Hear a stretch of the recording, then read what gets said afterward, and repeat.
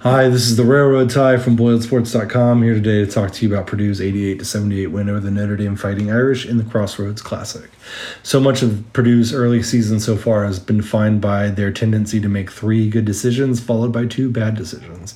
Sometimes that ratio gets reversed. Sometimes Purdue gets boat raced after looking really good early in the game. Not that I'm still suffering from that trauma, but they today weren't without their bad decisions, but played about as complete as a game as you can hope to ask for, especially in a venue in the Crossroads Classic where Purdue's success has been, let's just say, mixed. They were really defined today by their defense, especially their defense on Hub, Notre Dame's best player, who they held to exactly 0 points on 0 of 7 shooting, including 0 of 4 from the three-point line.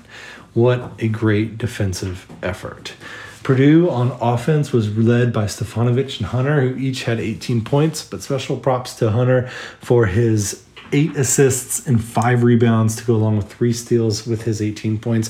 About as complete of a game as you can expect from somebody like him, and he really shows how much the team was hurt when he was not on the court. He's a fantastic player. Will probably end the season being Purdue's best. Travion Williams also gets a special shout out for his 14 points. Trey really struggled early in the season. Looked like he was getting bodied by guys that really shouldn't be bodying him, but he's coming to his own. His footwork is great. His ball control is great.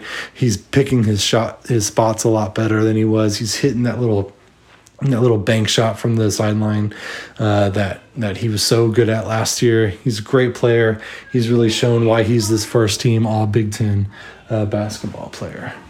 So overall, Purdue just played really well. You got to give special attention to Mason Gillis for his 12-9. Just overall, everyone played really well, coached a good game. It's such a weird year with COVID and not having the crowd in the stands, and where are you going to generate that energy? And Purdue kept with it today, and that was something that was very important to see, especially from such a young team. One of the things that makes me really excited about this Purdue team is that they aren't relying on the same 3 guys to excel every game. That tells me that they're really building a strong base, and then when someone like Ivey really comes into his own as a star, which he looks like he has the potential to be, you could have a really special team. I don't know where this team is going this year. I don't know if they're going to win 25 games and make it a couple rounds in the tournament. I don't know if they're going to eventually falter a little bit and maybe not quite get there, somewhere in between. Who knows? But there's a lot of talent on this team and a very positive future, and I am pretty excited to see it.